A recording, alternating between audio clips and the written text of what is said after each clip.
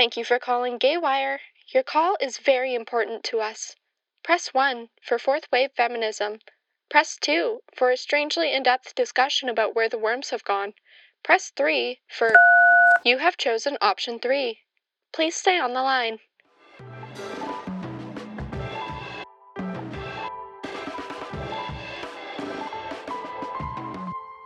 Hello, and thank you for choosing option 3. You've reached Gaywire, where everything is at least a little bit queer. My name is Terrence Adams, and I'll be hanging out with y'all for the next little bit. My pronouns are they, them, and also he, him. Using two sets of pronouns means that people can choose to use one of my preferred sets, for example, just using they, them, or just referring to me as he or him, or, preferably, to interchange between them while speaking or writing. Chances are I will be nicer to someone who uses my pronouns than someone who says that it's too hard to understand. Gaywire is, of course, on CJSR 88.5 FM in Amiskwaciwâskahikan, or so-called Edmonton, on Treaty 6 territory and Region 4 of the Métis Nation of Alberta. This week, we have a lovely chat for your silly little ears to enjoy. Ro Rose and Coda Rook practice somatic gendering exercises, informed by their own experiences and the ideas of somatic sex education. If that sounds confusing or ridiculously out there, you'd better stick around, as Ro and Coda have a ton to say, and all of it is super interesting. But before we hear from Coda Rook and Ro Rose, I want to give a quick reminder that the community fridge outside of the Earth's General Store is, of course, accepting fresh and vegan donations, so bring them on over. And additionally, the 2022 Disability Filibuster is in full swing. As you may know, Q Lawrence, a wonderful disability justice activist and trans person, and just overall amazing human being, told Gaywire all about the disability filibuster from 2021 in the episodes Queer Crip Justice 1 and 2. So this year, the disability filibuster is comprised of shorter broadcasts over a longer period of time, and is still in protest to Bill C-7, which works to expand the criteria for medically assisted death in Canada to include those with non-terminal disabilities, provided that your quality of life is bad enough. And in 2023 are going to think about expanding MAID to include people with certain mental illnesses. What this means is that government-sanctioned suicide will be more accessible to disabled folks than accessible housing or other social support needs. Rather than helping people with their problems, MAID just gets rid of the people. To hear more about this, please listen to the episodes on Queer Crip Justice on your fave podcast platform. Just Gaywire CJSR and it'll be there. You can also head on over to the Disability Filibuster website or social medias, all under the tag Disability Filibuster. You can also learn more about disability justice by reading about the principles of disability justice on the website sinsinvalid.org. And if you want to learn more about Sins Invalid, which is a fantastic disabled-run performance group, then you can read Crip Kinship by Dr. Shada Kafai, available wherever you get your books. And, of course, Glass Bookshop is always a local option. Now, Q Lawrence spoke at this past weekend's Disability Filibuster event, and you can catch the recording on the Disability Filibuster website. And please sign up to attend the amazing talks by amazing Crip activists in the coming weeks, as non-disabled support is absolutely necessary if we are to make meaningful change when it comes to Bill C-7. And so, of course, speaking of amazing Crip activists, the aforementioned Q Lawrence is one of them and is trying to get a new wheelchair and still needs funds for that new wheelchair. So you can go to their Instagram at QJustTheLetter and click the link in bio to donate. Alrighty, Now it is time to hear the interview. This is myself, Terrence Adams, speaking with Ro Rose and Coda Rook about somatic gendering practices. All right. So to start off, could I get both of your names, pronouns, and location? Yeah, I'm Coda. I use both they and she pronouns, and we're both in territory known as Tiohtià:ke or Muniang, depending on the language. It's the homeland of the Kanien'kehá:ka peoples and a meeting place for many other indigenous nations, including the Huron-Wendat, Abenaki, and Anishinaabe. And we are both white settlers non-consensually occupying this land, and definitely take that into consideration when we're talking about gender and bodies and pleasure and navigating a colonially imposed binary gender system. So it's very relevant to all of our work, but gender work in particular, it comes up a lot. And I am Ro. I'm also on the island set of Tiohtià:ke. I'm an immigrant from the United States, also a white body. Yeah. Thank you. And could you just sort of give us an elevator pitch of what sort of work it is that you do? We've been offering classes, and I offer individual coaching for somatic gendering. And this is sort of a binding that I've put together of understanding what my values are in my gendering presence in the world, how I'm showing up, and what I want, and using the path of somatics or having increased awareness of what's going on with my nervous system and body responses to help guide me in staying aligned with what I want and staying aligned with my commitments and staying aligned with my values for the purposes of building my own capacity so that I can show up more easily for myself, take better care of myself, for the greater purpose of being able to show up more easily for my community, more consistently for this project of trying to deconstruct gender oppression and sexism. Thank you. Coda, do you have anything you'd like to add? I think you really summed that up beautifully. No, I'm good for now. Okay, awesome. So then I guess we'll start off with some definitions. So first off, what are somatic practices? Yeah. I mean, one way of understanding somatic practices is basically anything that is located in or focused on the body. We have done some training in what is maybe more commonly right now referred to as somatic, so a kind of westernized understanding of the nervous system and the ways that our bodies are impacted both by internal sensations and factors and the world around us, and how we both shape and are shaped by the world. And that our bodies and nervous systems have been shaped to respond in particular ways based on our upbringing, our conditioning, cultural factors, all kinds of things.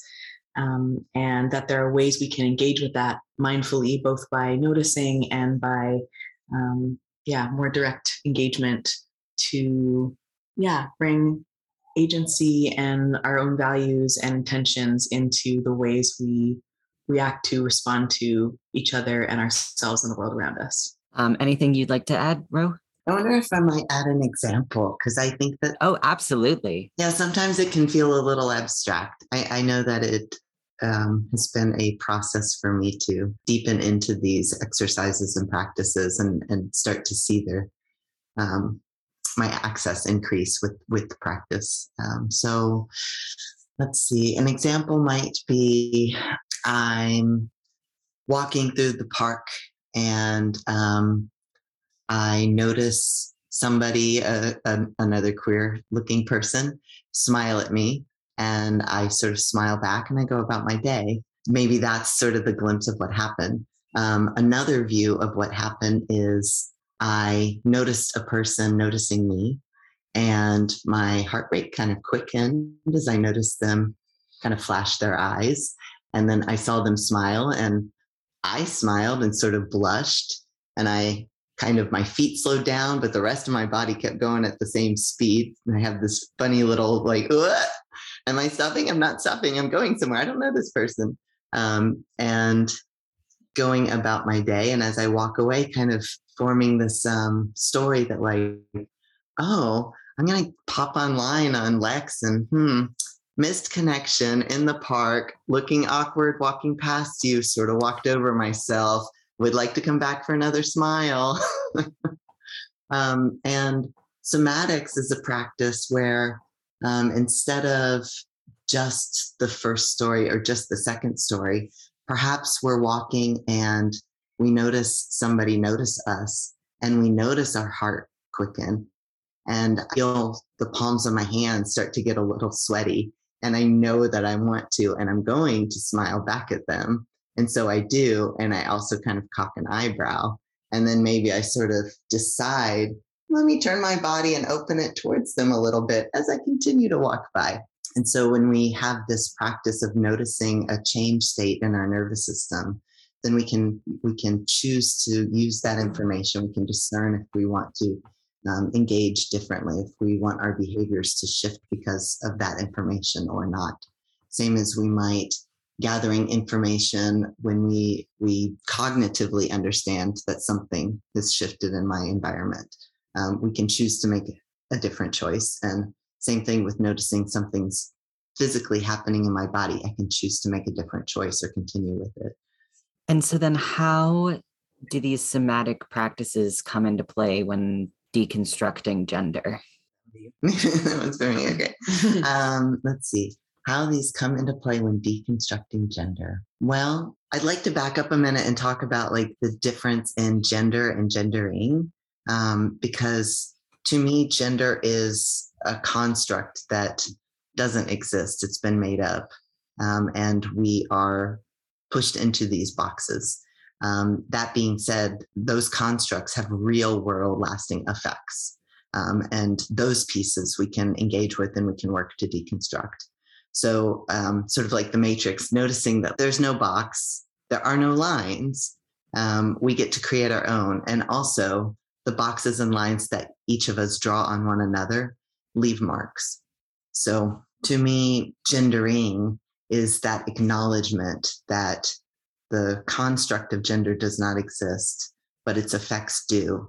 And so we can discern how we're going to disengage from those constructs and choose to re-engage, perhaps, or not, and construct our own kind of shape or formation, be it fluid or fixed, however we might. So, and what was your original question? Yeah, so then the somatic practices working to deconstruct gender and like somatic gendering practices. Yeah. Thank you. I think, just like cognitively, we can develop the practice of noticing when we say something that comes out maybe in a gendered way and go, oh, hang on a second, that feels really gendered.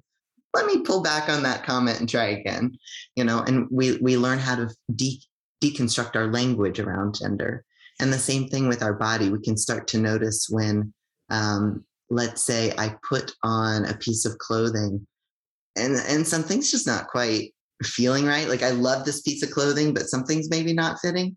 And taking that noticing and kind of putting a pin in it and being like, let me remember that. And I think that as we start to notice those things in our body, we start to see patterns. We can start to choose to ask ourselves like, okay, when I notice that awkwardness coming up, when I put on certain types of clothing, like, what is it about that? Is it that constructs of gender that have real world sexist effects are making me uninterested in being presented in that clothing? Or is it that this doesn't fit well on me because it's not how I perceive myself in my body? And so when I look in the mirror, there's a disconnect. Or is it because I like the feeling of this thing on my body, but I don't like the way that other people put their constructs of the gendering of this item and how it fits on my body, or just the shape of it. Maybe it has nothing to do with my body. So there are different ways that we might perceive how this information applies to us. And that's our discernment to make. But just the noticing starts to give us more information where we can use the physical responses in our body, maybe a tightening of a chest, or like always rolling my shoulders back, like, this doesn't quite fit right, even though I like the color and shape, and using that as more information. Because what we're trying to do is reintegrate the mind, body, heart, and spirit connection. Colonialism and sexism has really pulled us away. Racism has, all these oppressions really strip us of that weave of connection. And so I see somatics as one of many different paths to help sort of bring in that stream of consciousness. How can these practices help us? You sort of gone into that a little bit, but would you be able to sort of elaborate about how these practices can help us in our day-to-day? Yeah. So day-to-day, I'm going to use more examples because storytelling is the path that I trust. So I, these days, am often being coded on the street by cis straight people as M to F. And I'm learning a lot about what my trans sisters and effeminate men are facing in the world that is very similar to things I have faced and also very different. And so lately I get a lot of really gnarly, aggressive looks, and they can kind of stick in my brain a bit. I notice when I get these looks, I can see somebody's body shift, tense, usually coming towards me. Sometimes not. Sometimes I just suddenly, their face is in front of me and they're kind of snarling. But when this is happening, I have been paying attention to what's happening in my body very, very directly, and trying to track that. And so I get this like binding tension in my chest.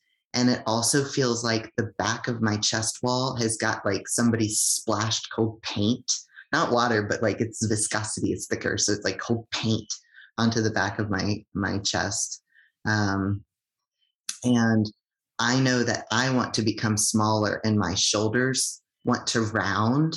I've lived most of my adult life with very large breasts. And so I know that I tend to cave my chest in a sort of protective way to make myself smaller. And then I have traditionally really have a hard time speaking up. And so my throat gets kind of tight and tense on the outside. It used to be more forward. Now it's kind of on the outside. So I first, with these practices, started noticing these responses to these aggressive looks. And so now what I'm doing is, because I know that my throat will tighten, I try to immediately make some sort of noise. Sometimes it's kind of like a laughter, not at them, but just to like open up my voice, or even just like clearing my throat. Or I've noticed that if I'm on the phone, then I suddenly will talk louder, just as a way to like project my voice, not at this person in any way. The other thing is I'm really trying hard to like pull my shoulders back and hold my head up. And sometimes I will also sort of shift my body posture towards them just a little bit, just like the slightest little turn, instead of turning away in a protective manner. Because I know, especially as somebody who's passing as, assumed masculine or male at birth, assigned male at birth, and also as a white body, I know that like I'm safe walking down the street in my neighborhood, in broad daylight, going past my grocer. In this moment, I'm super safe, even though my body is like, protect yourself. This person is very angry with you, So I'm practicing trying to open up and face these challenges, because I know that the practice of facing challenges will build capacity. And my goal is to continue to increase capacity so I can keep showing up to the world saying, no, not okay. I will not be small for you. Because my work of doing that, I hope, helps to then model it for other people around me. And when we are resourced enough, when we are safe enough, when we are comfortable enough, then we can take on these challenges. We can increase this capacity to show up for ourselves so that we're showing up for each other. And I think especially those of us who are have an increased access to privilege, it's sort of like all the more reason, to do the work, to be able to show up more. So yeah. Thank you. How did y'all come to these practices? Because it's obviously not just wake up one day and then you just know exactly what you're going to do and you're going to start just being super mindful about everything. So how do you get there? Yeah. My first exposure, or one of my earlier exposures to any kind of mindfulness practice, would have been with Buddhist and mindfulness community. I grew up in Regina in Saskatchewan, and there was the Regina Insight meditation community there, the long-standing, very tight-knit group that I started getting involved with as a teenager. And that blew my mind wide open to be 15 and learning Dharma every week and learning about, concepts of impermanence and learning the basics of just having a body and noticing what's happening to it was totally life-changing. So that is very poignant. And I've had other access points since then. Leather and kink community, leather dyke community has been huge in my adult life. And sexuality generally has been a lot of my access to feeling in my body or having access to sensation in my body. So those pieces for sure. The most recent things are I've started doing some martial arts classes, and that's a whole other kind of I tend to be meditation is much more comfortable for me than fighting. I'm much more comfortable in a downregulated, calm zone. And so pushing myself into intentionally having more engaged, active, moving mindfulness has been a challenge and a really helpful one. And I've been studying for the last year and a half, I guess, with the Institute for Somatic Sex Education and doing their somatic sex educator training. So that has informed a lot of the work I've been doing with Ro and some of the foundational practices we've been building from.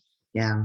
For me, my father is a psychologist. My undergrad was in psychology. When he did his thesis and dissertation, it was on phobias.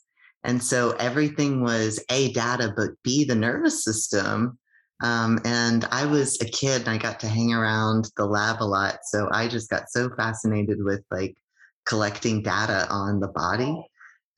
And then I was always very active as a kid and a teenager and as an adult with gymnastics or dancing, those sorts of things. And then I sustained a good chunk of trauma.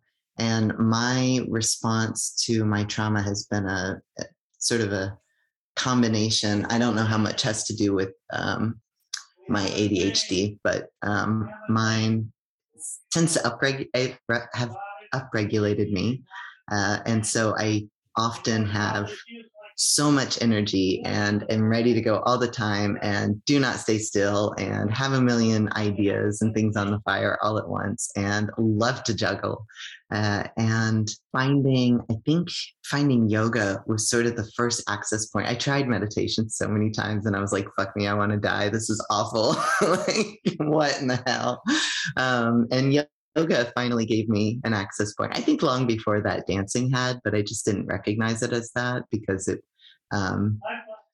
was little, faster speed. But this slowing down of yoga for many, many years, I had some really amazing teachers that just had some patience with me and my overexcitability and determination to find my way into peace that was had a lot of movement base. And then again, tried meditation. It was not working, still wanted to die. So I found like walking meditations.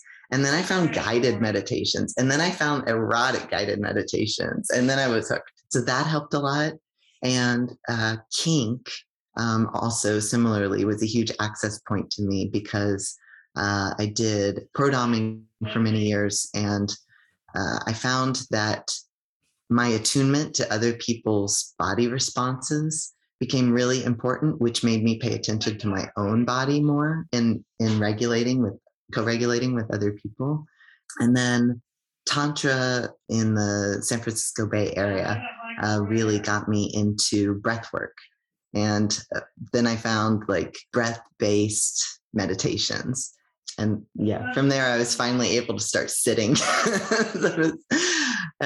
So a decade of attempting to sit for more than 5 minutes quietly. I finally found my way.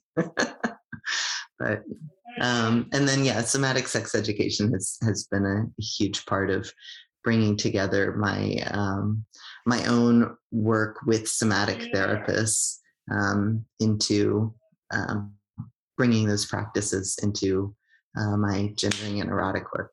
So.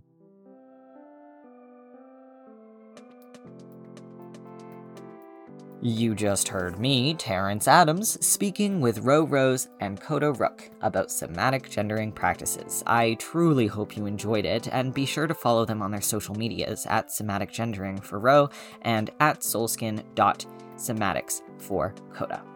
And very sadly, that is all the time we have for today. If you want to catch the next part of the interview with Ro Rose and Coda Rook, please tune in next week for more Prairie Queer content. Today's show was produced by Joao Victor Krieger, Ash Halinda, Artemis Peasley, and myself, Terrence Adams, and Gaywire is, of course, a production of CJSR 88.5 FM in Amiskwaciy, Wisconsin, colonially known as Edmonton.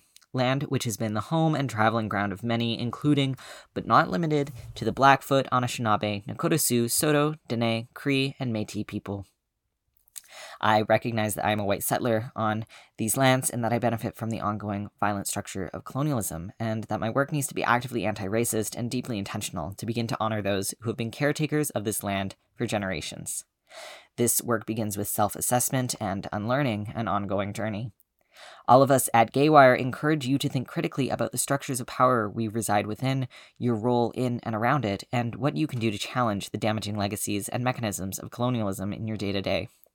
Please, please, please check out some amazing Indigenous folks that we've interviewed to learn about decolonization, traditional tattooing, and what it means to be Two-Spirit by checking out the interviews with Gabe Calderon and Ashley Cardinal. And by the way, Gabe Calderon is coming out with a fantastic dystopian novel soon, so definitely keep an ear to the ground for more news about Magotas, Gabe Calderon's new book. And as always, please tune in next week to hear more Prairie Queer content, but until then, you can follow us on Apple Podcasts, Spotify, or wherever you download podcasts by searching Gaywire CJSR. You can find us online at gaywire.transistor.fm and on Facebook or Twitter at Gaywire, and at Gaywire CJSR on Instagram and TikTok. Let us know what you think of the show, hit up the DM sometime, or if you'd rather be fancy, you can email gaywire@cjsr.com, and you never know, you just might get to be a part of the show. Our artwork is by Travis Erickson, and our original music is by Doug Hoyer and Catherine Hills. Until next week, keep it breezy, keep it cheesy, keep it cheesy, and Please stay on the line.